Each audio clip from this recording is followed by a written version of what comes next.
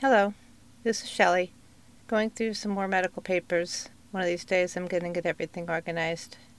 This one is for his involuntary admission on January 1st, 2019, and paperwork says, patient is an 18-year-old single Caucasian male who presents to emergency department via EMS for psychiatric evaluation due to suicidal ideation.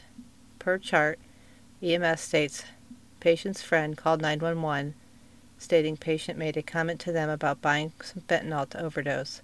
Patient endorses, I think that means patient agrees, telling his friend this to upset his mother and a friend.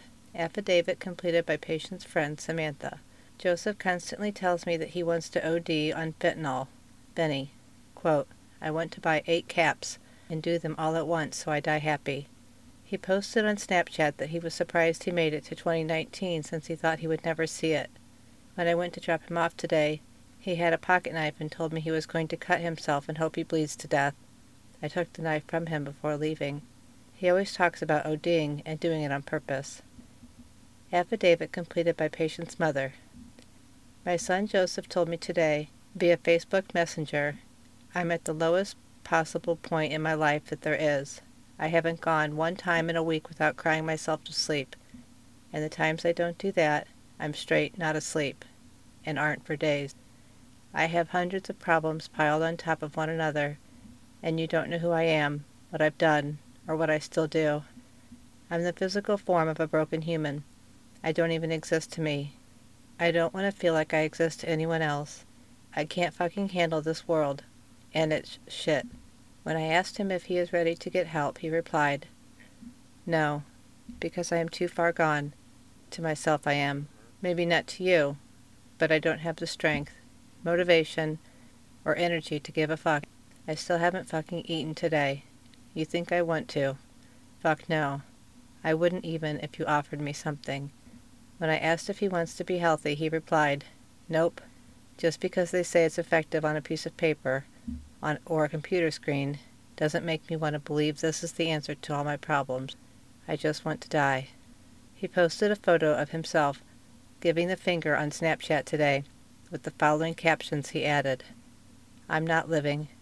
Life isn't the same. Lots of fentanyl tonight. Fuck God, fuck efforts. Fuck love, fuck my opinion, fuck my thoughts. I've used all my pain and tears. Joseph verbally told his friend Samantha, who told me in person, he was going to kill himself. Joseph told his friend via Snapchat he was going to kill himself by overdosing on fentanyl. Joseph is not properly medicated. Non-compliance.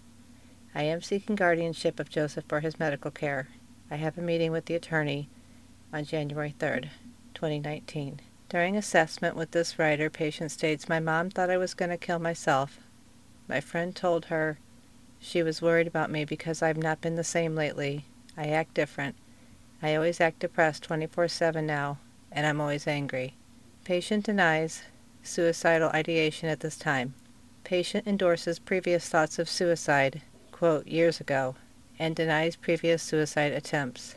So he was in the inpatient facility until January 5th, and then by June 4th he had overdosed on fentanyl and had to be revived and was in the hospital for some major care because of that. And it's very scary if you have a loved one who struggles with addiction. I'm sure you've experienced some similar situations. When I see him, when I talk to him, I can't help but wonder if it'll be the last time. It's scary and it's sad. I just want him to be well. Thanks for listening.